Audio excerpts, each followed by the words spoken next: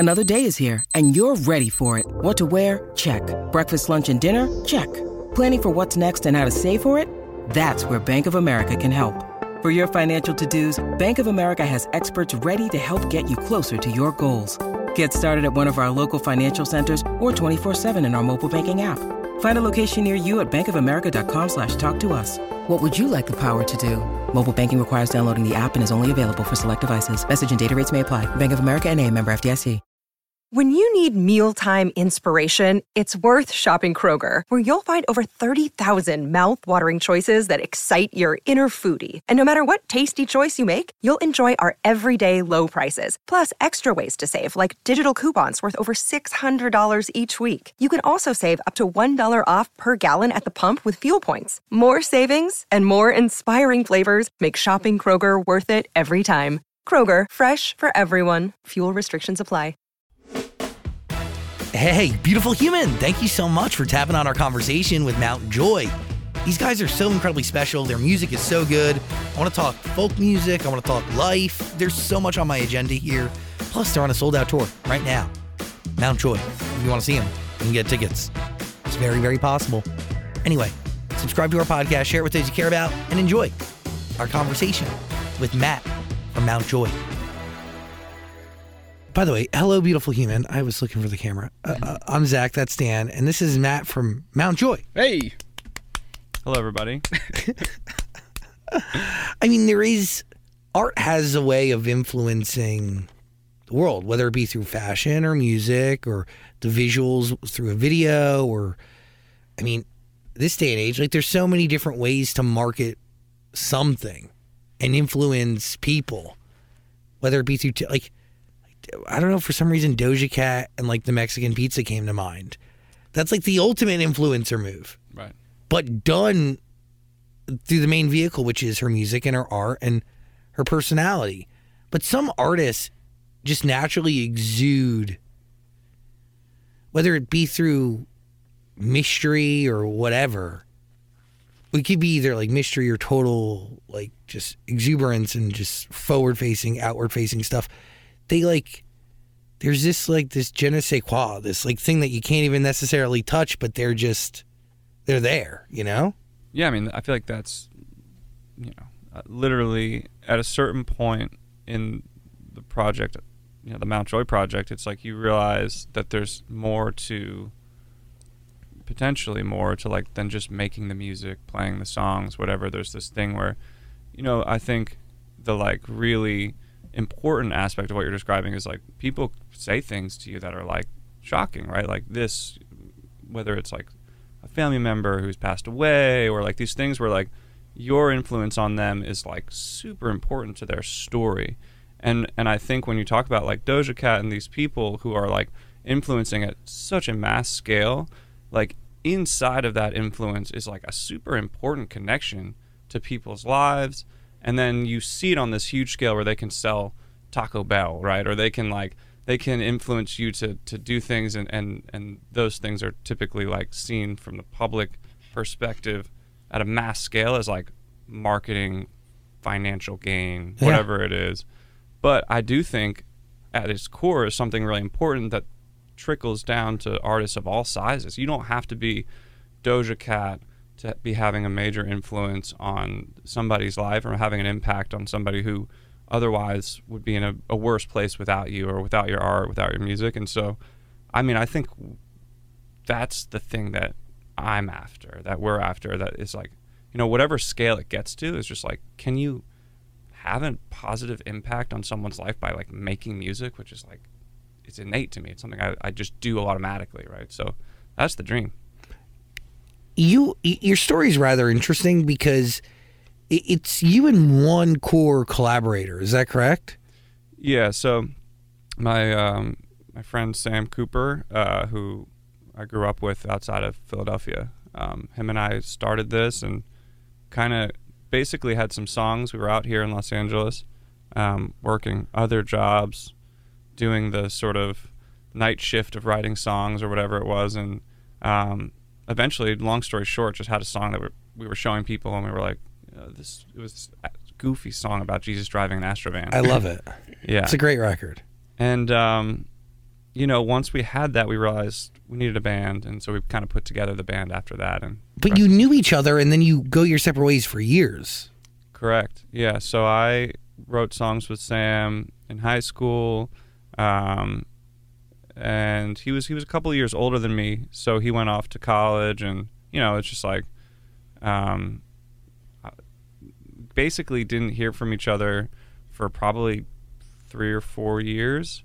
How'd you reconnect? We would like still send. It wasn't like we didn't have like a falling out or anything, but just went to different schools and would send each other like songs and stuff occasionally. But I moved out here to follow my girlfriend at the time, and I'd been here for like 6 months. Got a text that he was like, I'm moving to Los Angeles. He had quit his job. He actually was an attorney. He had just started working as a lawyer and hated it.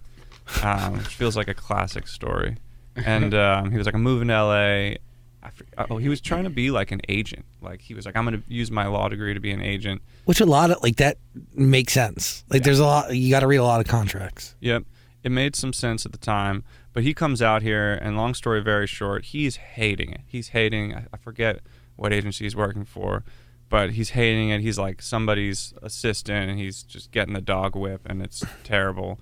And we just had this, I think the circumstances gave us the drive. It was like, we got to get out of these jobs. I was like doing data entry for a company that like collected royalties for artists on streaming services. So I was literally like, they had the thing where you had a couple 10-minute breaks, but it was like you had to get a certain number of like keystrokes. Like it was like they were measuring you just had to just go and just go. Robot. Literal robot stuff.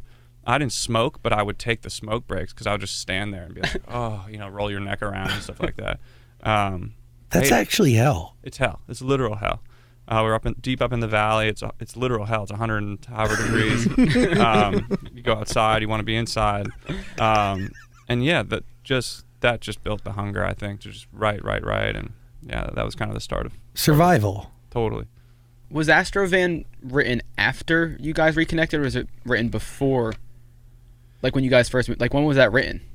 Yeah, so it's a good question. I think I had written it. It was really a joke. Like I was living with my girlfriend in LA doing all that, and the joke was, that I was gonna try to do the music thing, and I was convincing my girlfriend, who was like, she was super smart. She was like on her way to med school. She was gonna be like this high achieving person. I'm like inputting data in the valley somewhere. My previous job was at a restaurant, and I'm telling her like I'm gonna be a musician, and I'm realizing like this is not a good sell. And so the joke of Astrovan was like, look, like chicks really dig Jesus, and he was a carpenter. The line is, I don't want to see those tears again. Jesus drives an Astrovan. I was just thinking of what would a carpenter drive, and I was thinking like a big white van, and Astrovan came to mind. So it was really just this joke, and I had a turn of phrase, and I'd be like, come on, like singing it to my girlfriend.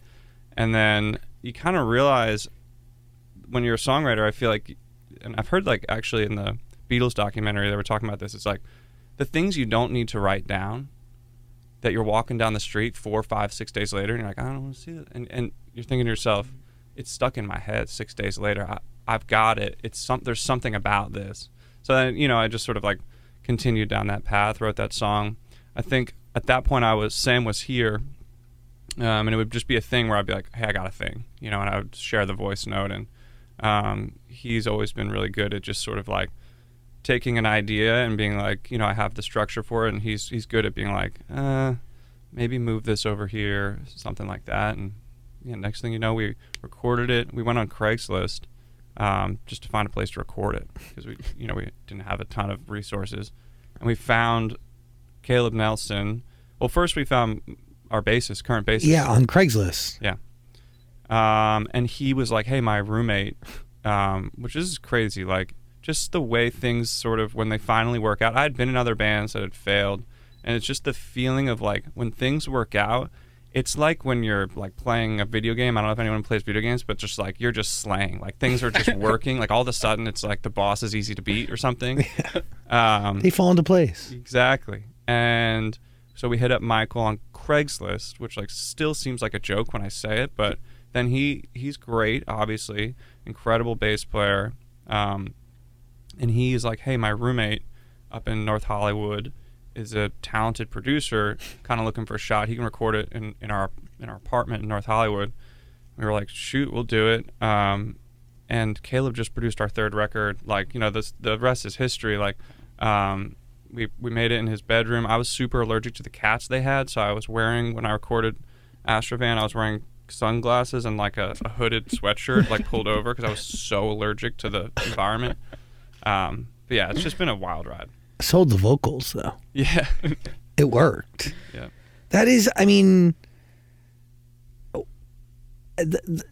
you know when everything does fall into place, but where'd the name come from and how did that, like, did you have the title, the name, before you had the song? You mean the name of the Mountain band? Joy? Yeah.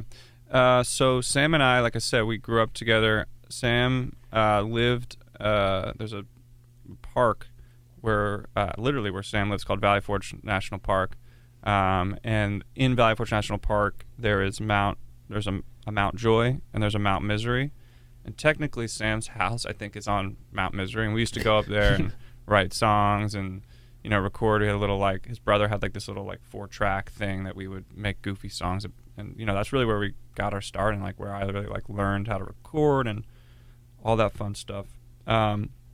And so we wanted to like pay homage to that, but like Mount Misery was like a totally different kind of band than what we were making, so we just sort of fudged it a little bit, you know. Was folk always this genre, the sound that you were trying to achieve? That's a good question, because I think it was when you're a singer-songwriter, like I was coming out of that world. I just always had, when I was growing up, acoustic guitar was the thing I sort of wrote on, and it still is. But I grew up listening to 60s, 70s folk revival stuff. Like I was really into Bob Dylan, Paul Simon, you know, like Joni Mitchell, like, you know, like just this stuff.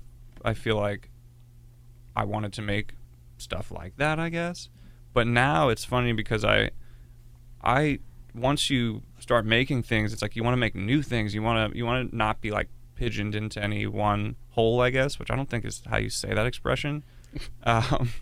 But so I guess the answer is yes and no. Like now it's like I just want to make weird and fun and whatever comes to mind type stuff, but I realize like the industry does do a thing where it's like, especially in this day and age, where it's like, you know, you find yourself on like the pretty folk playlist or whatever it is, but and then, you know, but is it okay to like not do that anymore? I don't know, you know. We'll see. It's interesting because like I do see folk as a genre, but like the folk records that I'm aware of are folk songs that go mainstream. Sure. And you can make the case that some of those records are pure folk. You can make the case that they are kind of an in-between. But also, like, some of the greatest, like, songwriters of all time, like a friend of mine, Skylar Grey, she's extraordinary. Like, Celine Dion, Dr. Dre, Eminem. She was a folk, like, she grew up around folk. She started as a folk singer. She started writing folk music. Which I also think people get confused when they say, like, singer-songwriter could also be confused as folk. But there's a difference between the two. Yeah, you know, I think of folk music as, like, storytelling and, like, maybe not as, like, pop. I mean, I guess there can be... structure or... Yeah, like, I think of it more in a way as, like, maybe when your goal or your intention, which is totally fine, I love pop music, but when your intention is to create a pop song, I feel like, yeah, you have a certain structure in mind. You also maybe have a certain, like, maybe it's storytelling within pop music, of course, too, but because of the structure, your ability to, you know, to be off the wall is a little bit harder within the, you know, you're in a box for the most part, which is cool, and there's so much amazing music made that way. But I just think of folk music as sort of everything else that's like, I'm going to tell you a story about Mr. Jones or whatever it is, like, and you sort of get to write in sort of there's a tradition of folk music, and that has its own structure too, of course. But I think of it as sort of everything else that's not super pop structured, and now pop has such a specific production. I guess it always has, but that's an element of it too. You know, you have acoustic guitars and instrumentation matters, I think, for folk too, and approach. Like, it's really hard nowadays, I think, to like figure out what genre is what, and I think that's ultimately a good thing. But I agree with that, because like I can make the case that like folk music can go pop. Like Noah Kahn, Season of the Sticks, just comes to mind right now, that is jumping up playlists. Yeah. I mean, I don't know if it's doing 1 million streams a day. I don't know if it's going to translate into FM radio. I don't know if they're going to work it at pop. I mean, they should work it at Hot EC. They should do something with the record. I don't know if it's going to go pop, but it could be a pop record, but you could also categorize it as folk. Yeah, Noah's a friend. I'm super pumped for him. But that's a great example. Like, I think Noah actually, like, he has sort of like a split. He splits his music where he writes intentionally like pop leaning stuff, and then he has sort of like a folk career, of which it would be so perfect and to what we're talking about if like his folk leaning, his biggest song was one of his like folk leaning things, which that it went is pop, which is great. And I mean, like, Season of the Sticks, would you consider that a folk song? Yeah, I think so. But I think that you're getting at this thing, which is just that, which is really important, which I think is that for a really long time, between radio format and just the way labels approach marketing various types of music, it was very clear what everything was. And you have like things that go to pop radio that sound a certain way. But I do think with all of the social media, TikTok, all of that stuff, now it's like the people's access to things that move them is immediate, and things move outside of radio and stuff like that in a way that I think it's like, yeah, Noah wrote a folk tune that mentions Vermont and sticks and things that feel very earthy and folky, but also creeping on your mom. Like it's the perfect balance. Yeah, but then, you know, people are drawn to it, and there's an immediate reaction on the internet to it, and so it is a pop song because it's popular, right? But by the Lumineers, Ho Hey, I can look through history and like tap into a few. There's not a ton of examples, but like they definitely exist. Right. But you know, it's. I'm trying to wrap, and I've been preaching this for like a long time, many moons. I understand that there's a structure to a pop song, but at the end of the day, pop music has a duty to be a kind of, flywheel's not the right phrase, but like a bucket of the most popular records across all genres. Like whatever is emotionally moving you and then moving the needle, that should be what pop music is. Keeping it to structure just doesn't make it, actually doesn't do the format or the genre justice. Yeah, totally. And I think to be clear, like Mountjoy songs and the vast majority of folk songs that I think people would think of when they think of folk songs, they have a structure. Yeah. And it's pretty similar to pop structure. Totally. I think where it differs is often like, you know, you have a Bob Dylan song that, like, you know, you listen to a pop song on the radio, there's probably a max of 2 to 3 verses. You get your pre-chorus, bridge, whatever. But the only difference with a Bob Dylan song, which has all of those same ingredients, is he might do 5 verses. And at that point, it's not going to play on the radio. It's 4.5 to 5 minutes long. But he's decided that he's going to go outside of the sort of numbered structure of a pop thing. But it's still very much, he's got his chorus maybe. Yeah, it's still pop. Yeah, for sure. I mean, you think Taylor Swift helped kind of grow this, I guess, a younger audience for folk music when she released Evermore and... Or is it Evermore? Is it Folklore? Folklore and Evermore, 2 of them? Yeah. Mm-hmm. Yeah. Yeah, I mean, but I think she's probably like playing into this thing too, because I guess the Noah thing's a great example, and yeah, I mean that was a huge record. Like, I'm thinking specifically, I think of Folklore, that like right in the pandemic, it was like everyone was listening to that record, and but I think it just speaks to this thing where I think there's been a lot of money and resource put into pop music and music of a certain kind and artists of a certain sort of flavor of music, if you will.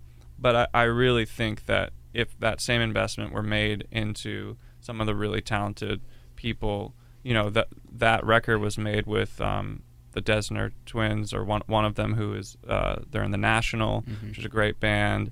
And I just think like those types of people, if given the same investment as like The Weeknd or something like that, who's also incredible. This isn't about like whether The Weeknd's better or worse than anyone else. It's just the amount of resource, Pepsi commercials for 8 weeks in a row hitting you with that song. I bet I could find songs that if I hit the American public with that level of frequency, that I could make it a big time hit song of the like of The Weeknd. Mm-hmm. Same whether it's Season of the Styx or whether it's a Taylor Swift Totally. song. Yeah, of course. If it gets synced up to a huge campaign, or if it literally there's so many different, if it gets the right cover on a playlist, if it gets the right purchase spins on a radio station in the right day part with the right there's so many different 100%. By the way, everything is attached to money. Almost everything. Yeah. I think listeners should realize that when they're diving in, like, and this is not like a plug for Mount Joy or anything like that, but if you were to look at like what a label is going to spend on a Mount Joy marketing campaign versus what a label is going to spend on and rightfully so, because the ROI is there, right? Like, I'm not saying, this is not me complaining, right? It's just that understand that music, they're spending in the millions to market this as though it's whatever, a car or something that, like a big time BMW or something, versus like, what makes maybe music that's less heard by the sort of mass audience, I think it's just, like you said, is often just money. But are you... So knowing that, and I want to get into your body's work because you have 2 out there. 3, I'm sorry, but Rearrange Us and Orange Blood are the one I'm the most familiar with. You're also about to embark on a tour. Do you have aspirations or goals to take... mainstream is the wrong phrase, but like, what are your... better question is, what are your goals and aspirations for the music you're making, understanding how the game is played? Yeah, so that's like a big part of it, is like we've gotten this education over the last 5 or 6 years in the game. You can play it though. 100%. And you can play within the rules and still come out on top. 100%. And so I think for us, it's really about, from the beginning, we felt like, I remember what I said, like when we were like, felt like everything was locking into place. We feel like we have a really special thing, and we get that feedback. We sell, in what is, in my opinion, a lot of tickets. Like, you're playing the Palladium next week, dude. Yeah, and that's something we're really, really proud of. But I think it's also, for us, it's just proof that we can. I don't know what the limit is. You talked about like mainstream. I don't know what the limit is for our band, but the goal is there's like this clear focus of just like, as many people as we can bring into this, as many different types of people, listeners of different types of music. We just have lucked into this thing where, we have, from a live perspective and then on the records, like, we have truly incredible musicians in our band. Like, some of the best musicians in the world, period, are in this band.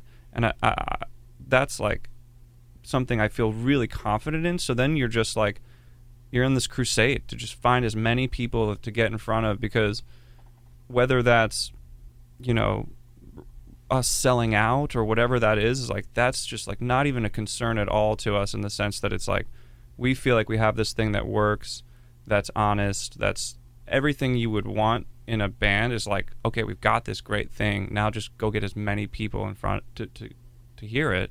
And so that's really it. It's just this clarity of that. It's not like, we're not trying to be niche or cool or whatever, anything like that. Or like we joke about the idea of like selling out or something like that, because in our world of like indie rock or whatever, there's this, it's dying, which is great, but there's this really funny paradigm of being a sellout because you are essentially having like success. Yeah, and you use the word mainstream. It's like mainstream success, but like, think about what mainstream means. It's just like regular people are hearing your stuff. Yeah.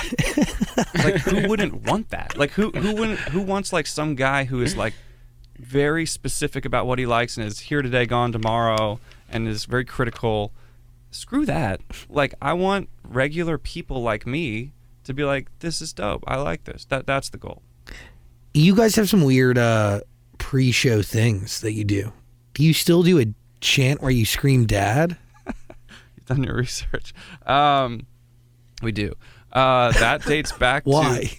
to like part of it is we're just weirdos, but I can tell you it dates back to like I said, we have the song Astrovan, and right after that there's this moment where I remember, like from a movie, I'm like walking down the street. I get living in LA at the time. I get a random phone call, and like again, you're in this weird mode where you're like, I got to pick this up. No one picks up random numbers anymore, and I didn't either at the time. But it was like from Texas, and I pick it up, and it's good I did. It's someone being like, hey, I know this is crazy, but I just the manager at the time of the Head and the Heart, I guess, had just heard Astrovan or something, and they were playing the Greek Theater. It's like from a movie, and he's like, it was like maybe 4 p.m, and I had a job and everything, and he's like, can you be at the Greek Theater in like 2 hours, not to play, but like people want to meet you and this and that, and I'm like, who the hell, like how is this happening? Things just started happening. Like things started happening, not that we were like blowing up or anything, No, but they continued to fall into place. Exactly. And so the story of the DAD thing is that we just got thrown into this blender of like, everything you're doing, you got the butterflies, like, all right, like we're going for it. And we got a show at the Mercury Lounge, shortly thereafter, after meeting management and everything like that. And we were so nervous. Like it felt like we've played big shows since then, Red Rocks, done these things. I have never been that nervous for a show in my life, like to the point where you're like, I got to get my hands to stop shaking so much, or I'm not gonna be able to play guitar. And we were all sitting together in the back of the Mercury Lounge. We're like, we got to do something really weird to just like, we got to do something weirder than what we're about to do. And someone just started chanting DAD, like Dad, and we all just started doing it. And it was this really weird thing. I don't know. I've made the joke that like maybe there's like dad issues in the band, and like at our darkest, most nervous moment, they just started pouring out or something. But no, I and then it just became a funny tradition, and it's really, really funny because now we're like a little less nervous for the shows, I guess, and we'll bring people in, like like sometimes there's people side stage and they see us kind of walk up, and we always do it right side stage and just kind of do a hands in kind of thing, and we'll bring people in, we'll be like, get in here, and we usually do a thing now where it's like we'll do the dad, someone will give a little bit of a toast, like. And we'll find someone who's like nervously standing side stage, like, get over here, give us a speech. And they're like, and then the next thing they know, they're chanting Dad, and away we go. It's pretty silly. Needed to start the show. Yeah, it's good. Like, I think so much of it is like, we're sports fans. Mm-hmm. Some of us, at least. Not all of us, but. And being in a band, it is, like, I grew up playing sports. It is very similar. Like, you have this thing where you're going out to compete in some sort of way with yourself, sort of, to try to be better than the last show, or we do like a lot of improvising in our show. So like, there are nights where you're on fire, and like collectively you're on fire, and so that like hands in thing is sort of like a moment where it's like, here we go, like let's go do this together, and let's go make some memories. You really can't improvise as musicians without really deep musicianship and chemistry. Right? Yeah, no, and something when we're just here, I'm here actually rehearsing for this tour, and we essentially practice by improvising and working together and trying to find things, and yeah, it's not something we always did, because in the beginning, I think there are, and pop music is sort of has dancing, right? Like the live show for pop music is often really about incredible dancing. Theatrics, incredible dancing. I was on this last tour, I saw Dua Lipa, mind-blowing, just like, but the performance outside is pretty much the song that you would hear on the radio with incredible dancing, really choreographed dancing.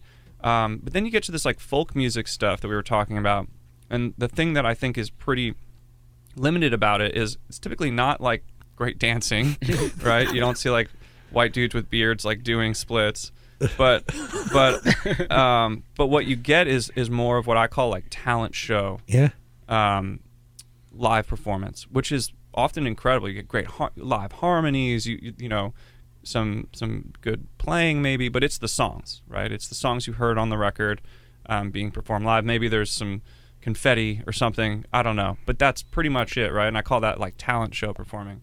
And that's what we were for like 2 or 3 years, because you're just trying to get really good at playing the songs live. But then you achieve that, and it's like, for us, it's like that thing of pushing and showing, like, you know, that, hey, I just said on this that we have like some of the best musicians in the world. So how do you prove that? Yeah, flex. You flex and you play and you show that, like, when we're in rehearsals and we're playing, like, some of these licks that people are playing are like, ooh. But they're not, that's not part of the record. And so how do you bring that in? And so the last, like, you know, maybe even the last like year, it's a little scary, because you're like, all right, we're going into this, it could bomb. And for the most part, to us, sometimes it does. But as a fan, like, you don't see it. Seeing people like, you know, our piano player is incredible. Jackie McLeod, incredible piano player, classically trained, and can just shred blindly all over a piano. But she'll have nights where she comes in and she's like, I'm so sorry, guys. Like, I just blew that Phenomenon jam. I'm like, what? You know, because from my perspective, even as like a trained musician, I'm like, she's flying all over the keys, but she feels like somewhere in that she, you know, hit a note that's outside the key, and it was kind of a bummer for her. Like, and it bummed her whole thing out. But that's the ceiling of it, I think, and I'm rambling here, is just that, like, and for the audience, then it's like the talent show thing plus, right? It's like you get this unique experience, and we're really pushing towards that. So no two Mountjoy shows are the same. It's getting that way. Sick. You know, I think that's a goal of ours, and it's getting that way. It's kind of like what John Mayer and then what Dead and Company do too. 100%. And like I said, I didn't say this, but there's a tie to Grateful Dead. Yes. Yeah, we started covering. Honestly, really, our entrance. I'm a big Grateful Dead fan. I just my dad was a Deadhead, and I just like grew up with it. I didn't even know until I was like 15 that there was like a whole thing around the Grateful Dead. You know, smoking pot and this and that. A lifestyle. Yeah, exactly, lifestyle. And then, you know, you sort of realize that, and a lot of people are turned off by that, which I deeply actually get, but because you're either with that or you're not, or whatever. You're either with us or against us. Yeah, it feels that way. Like, even within music, like, I'll sort of like somewhat sheepishly be like, oh, I'm like a big Grateful Dead fan, and some people are like, oh, I hate the Grateful Dead, and I'm like, they're a polarizing band, I think. Yeah, but by the way, like, they also, like, people would tour with them, fans. Like, they would give up swaths of their life. Totally. To just live it. It's remarkable. They are maybe my, like, when I think about, you talk about learning the game, you look at what they've accomplished outside of this sort of music industrial complex, if you will, outside of that zeitgeist, they've got, you know, just people on the NBA sideline wearing Grateful Dead shirts. They've dipped into every aspect of culture without any real hits. Mm-hmm. It's crazy. What they did is remarkable, and it's proof that you have this music industrial complex, which is super important, right? I'm not like here shitting on that, but it doesn't need to be your path to the top. It is a thing that can give you rocket boosters and really help you get there. But I think what they proved is that ultimately, and I really, really believe, like, now more than ever, when we're so locked into our phones, what people love about that, or what some people love about that, is a put your phone in your pocket and let these masters of their instruments take you somewhere for an hour and a half. Let you be present in a moment that is about a unique experience too. So that's something that I look up to a lot. That's art and community. 100%. And those people are following it around in part because you can. Think about the talent show thing I'm talking about. You're not going to go see a band 6 times that does the same set list, and at the same moment the confetti shoots out each night. And at a certain point, that's the definition of insanity. It is. Yeah. By 3 or 2, yeah. So what they're doing is they are creating for themselves also, remember, because there's the monotony of doing that, where it's like, here come the confetti. You know, like, by the way, most artists that can actually withstand touring from a mental health perspective are the ones that change the show up every night, or the ones that like have loose cues, but like vocally can do whatever the fuck they want because they're not beholden to a track. Totally. And look, my goal is not to like slander people who are doing that type of show. There's a beauty to that too, and like there's a lot of like skill that goes into that. I just think for me and for what we're doing and the way our band is constructed with like great players and people that like the Grateful Dead and stuff like that, it sort of is a natural path for us. And it's also like keeps it fresh, and it's a challenge, and it's gosh. Totally. And I think you're seeing more people do it, and I also think we're not the only ones obviously doing it, and like whether it's Billy Strings or there's a band Goose, like you have people selling tickets in a way that's like there's something happening there, and I think it's really beautiful. And I in part because, and Sam and I were talking about this the other day on a ridiculous train ride from San Diego to LA right after Comic-Con. Ridiculous. The most ridiculous train ride maybe of my life. But, I mean, just a bunch of weirdos on it, right? Well, yeah, but they had overbooked the train by like 100 people. Whoa! And so, no, like, we didn't have a seat. Okay, this is not like a subway ride. This is an hours-long journey to... you don't fucking overbook. No. Yeah, I had my guitar, everything. Anyways, I'm talking to Sam, and we were talking just about music and where it's at. And the thing is like, you can predict what's happening in this way where TikTok is essentially... in my opinion, is doing so well because it just took everything that was doing well on social media and it condensed it. And as the world continues to, as our attention spans condense, so too does the social media, and the things we consume become shorter, more rapid. They're just fighting. No one's watching your like 1 minute long explanation of your day. They want a 15-second like quick reel, right? Like at least. Totally. And so the question is, does it just keep shrinking down until like at what point do people do a thing where they say, oh, I need to like go watch someone play guitar or something, like I have a line in our song Lemon Trees, like someone play guitar for me, I'm ready to leave my body. Like it's just this idea of like you get so sucked in to your phone or to this sort of doom culture that I'm not saying is not real. There's a lot to be afraid of in the world right now, but we're here, like, and until we die, we're here, right? So let's make the best of it. And I think music has always been an escape for people, and I think it's really easy to escape into a thing where you feel like you're watching something natural happen. Do you really wear a pair of sunglasses that you dropped in the toilet?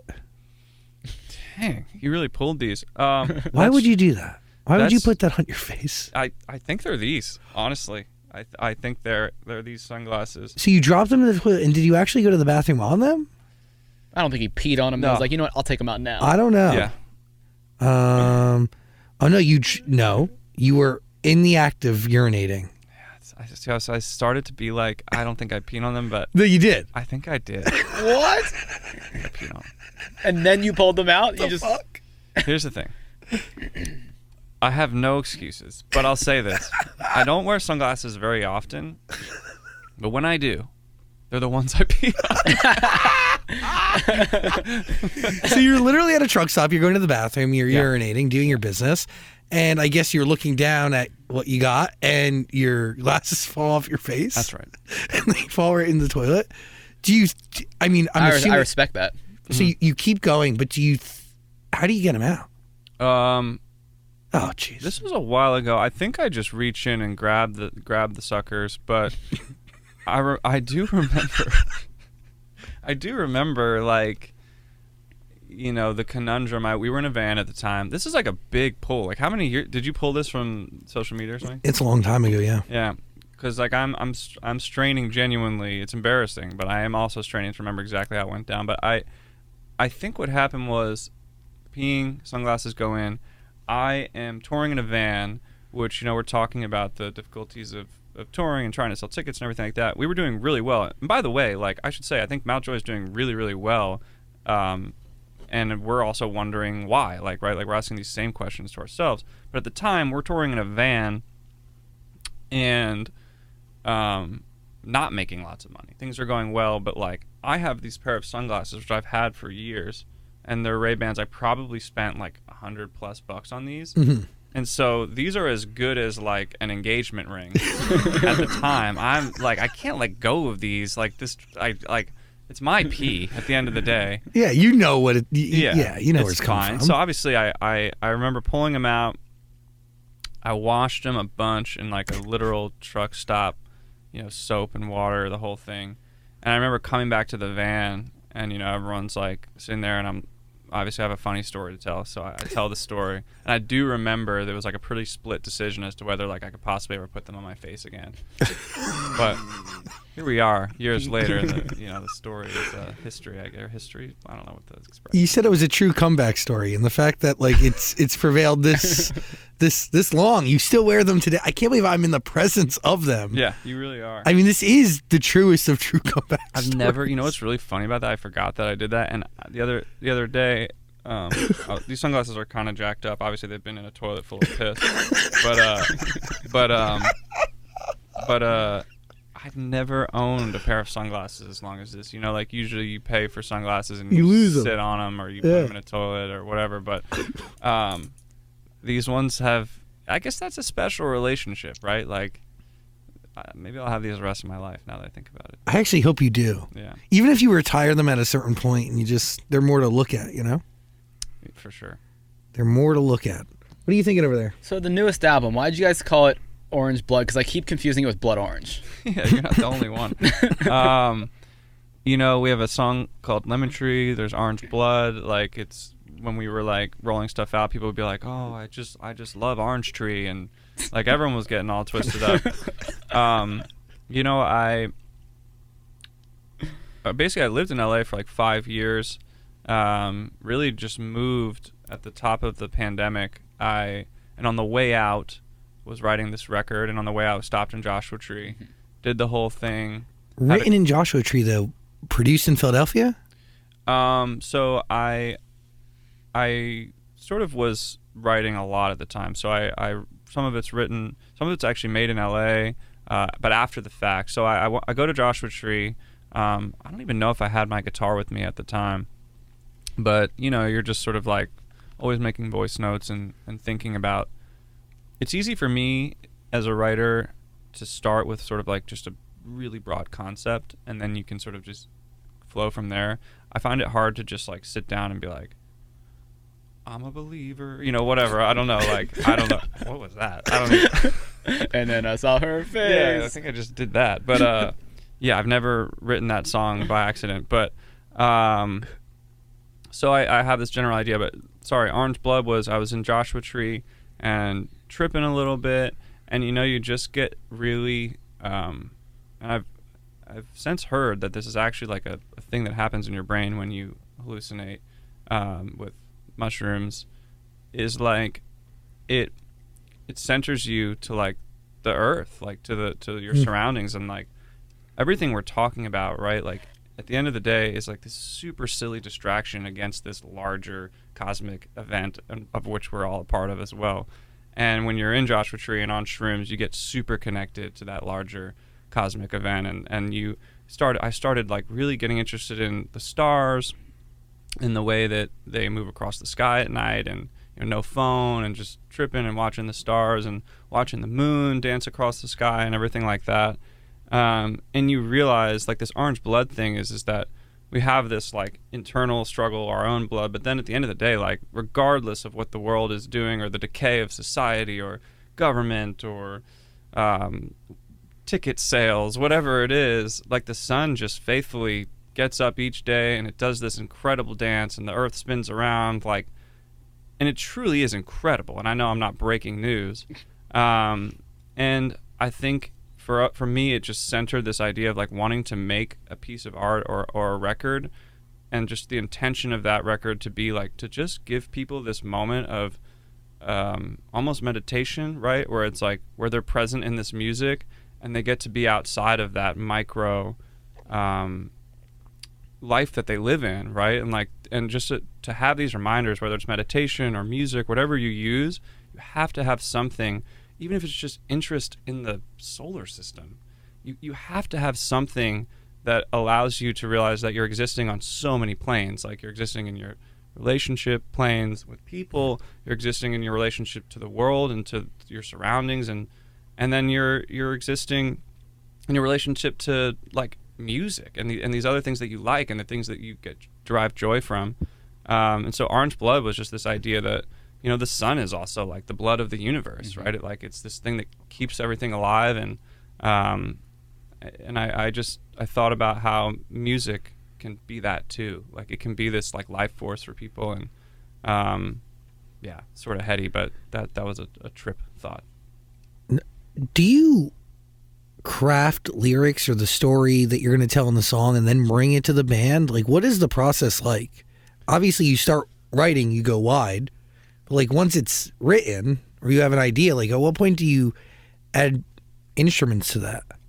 Yeah, typically, like at least on this last record, the process is like, find a melody or chord progression that I really like, and start building it out with voice notes and stuff like that, and then bring it to Sam, who is, like I said, he's just really good at like, first of all, he's a good sort of like A&R, if you will, of like, you know, I can kind of tell because I know him really well. We've known each other for a long time, and it's like, you know, if you like show someone like I don't know if it's clothes or whatever, like shoes, whatever, you're like, yo, check these out, and the person's like, those are dope, but like the way they say dope, you just know. You're like, you know, whatever it is, and that's a good exchange. So it's like I show it to Sam, and if he lights up, I'm like, all right, let's keep digging at this. And then this last one, it's like once we get a little bit of a demo down, send it to the band, they add their parts and they kind of fill it in and help us arrange, you know, bass and piano and drums, and yeah, that's typically how it's done. How do you know when it's finished?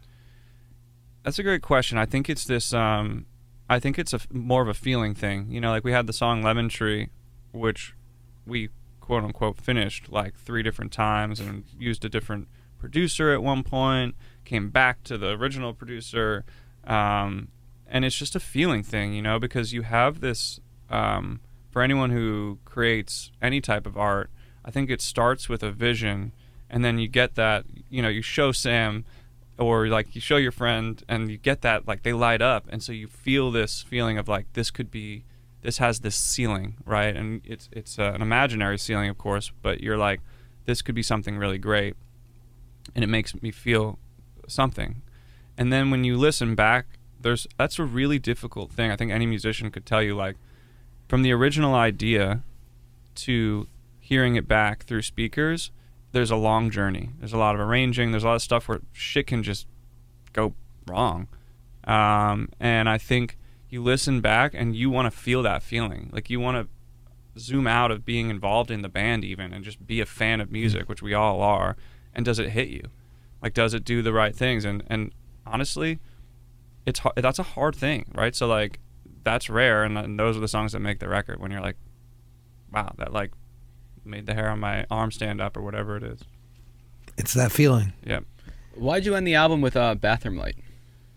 Because it seems like there's also a line on that song that stands out on the song and the album, the one about because someday we must return the movies in our brain and these moments we can't fake. Yeah. I mean, I think that line, also just really loved the idea, again, of like I'm trying to make people realize their like greater importance to each other and also like to the world in a time where we're getting sucked into this like really toxic relationship with things, I think, in general, and just ending this record on Tell Your Friends, Tell Your Ma that you love who they are. It just felt like everything I was ultimately trying to get out of this, like just sort of like go easy on people, you know, like it's crazy out here, but we're all doing this together, and ultimately if you can take a breath, whether it's from music or whatever, and just be grateful for your surroundings and the people you surround yourself with, like that's like the most I could ever hope for as a writer. A neat reminder that everybody could use. Yeah. By the way, you got to listen to Mount Joy. There's going to be a link in the description below. Listen to Orange Blood. Final thought, Daniel? Yeah, you mentioned shrooms. Are shrooms and psychedelics, like, was that important to putting this album together? Did it have a big effect on it? I think so, only in the sense that, like, I had done shrooms, like, a handful of times, and like acid too, but in this way that was like, I'm gonna like, you know, blast off and see something crazy. Like it lacked intention. And it wasn't until that Joshua Tree moment where I realized like you can have this really intentional. It matters the most. Yeah. With psychedelics. Yeah, totally. And I was also just like too young, I think, to really get that when I was, you know, first experimenting with that stuff. But yeah, I think it did in the sense that it helped to build the intention of the record. Now, the one other song I wanted to ask about was a Johnson song. You didn't know that was a penis reference when you first wrote it? Oh man, that was like one of the like roller coaster moments of my career as a writer was so we have this joke, another inside joke with the band that's like something could be a Johnson, right? Like there's just so many humbling moments being in a touring band, and like, you know, for example, we had a show once where we showed up and like things were going great. We sold a bunch of tickets and we're really excited. And it was during the gas shortage or whatever that was. Mm-hmm. And so the security just like sort of decided collectively not to show up. So we don't have any security for a show, and people are literally, we're in the bus and we're like flagging cars to show where to park, because this is like a drive-in type event. So it's like people have to park like in this field in North Carolina, and like the band is literally out flagging cars on this country road like, that's a Johnson. Sure is. Yeah, like, and so we'd be like, oh, this is such a Johnson. Like, oh my God. And it started back in our band days, and it like obviously was connected to a dick joke or euphemism back then. But like it's 6 years in, and like I might be like, hey, I'm thirsty. Can you pass me that Johnson? Like, it's everything. It's just like a language for the band. So I wanted to make a song to celebrate that, like just within the band and live. It's just fun for us. And I literally, like, the idea is, like, the chorus is dance away because a Johnson's coming. And, pause. And the idea was, like, simple. It was just a goofy song that was, like, have your fun and, like, be in the moment because, like, there's going to be a dip in the road, like, eventually. So you got to live it up while you're here. It was just a simple, not trying to be too poetic type thing. And we're in Philadelphia recording it with Caleb Nelson, who's an incredible producer, and he turns to me, cut the vocal, sounds great to me, I'm laughing, having a good time. He's like, this song's just like a big like dick joke, right? And I'm like, no. And he's like, a Johnson's coming?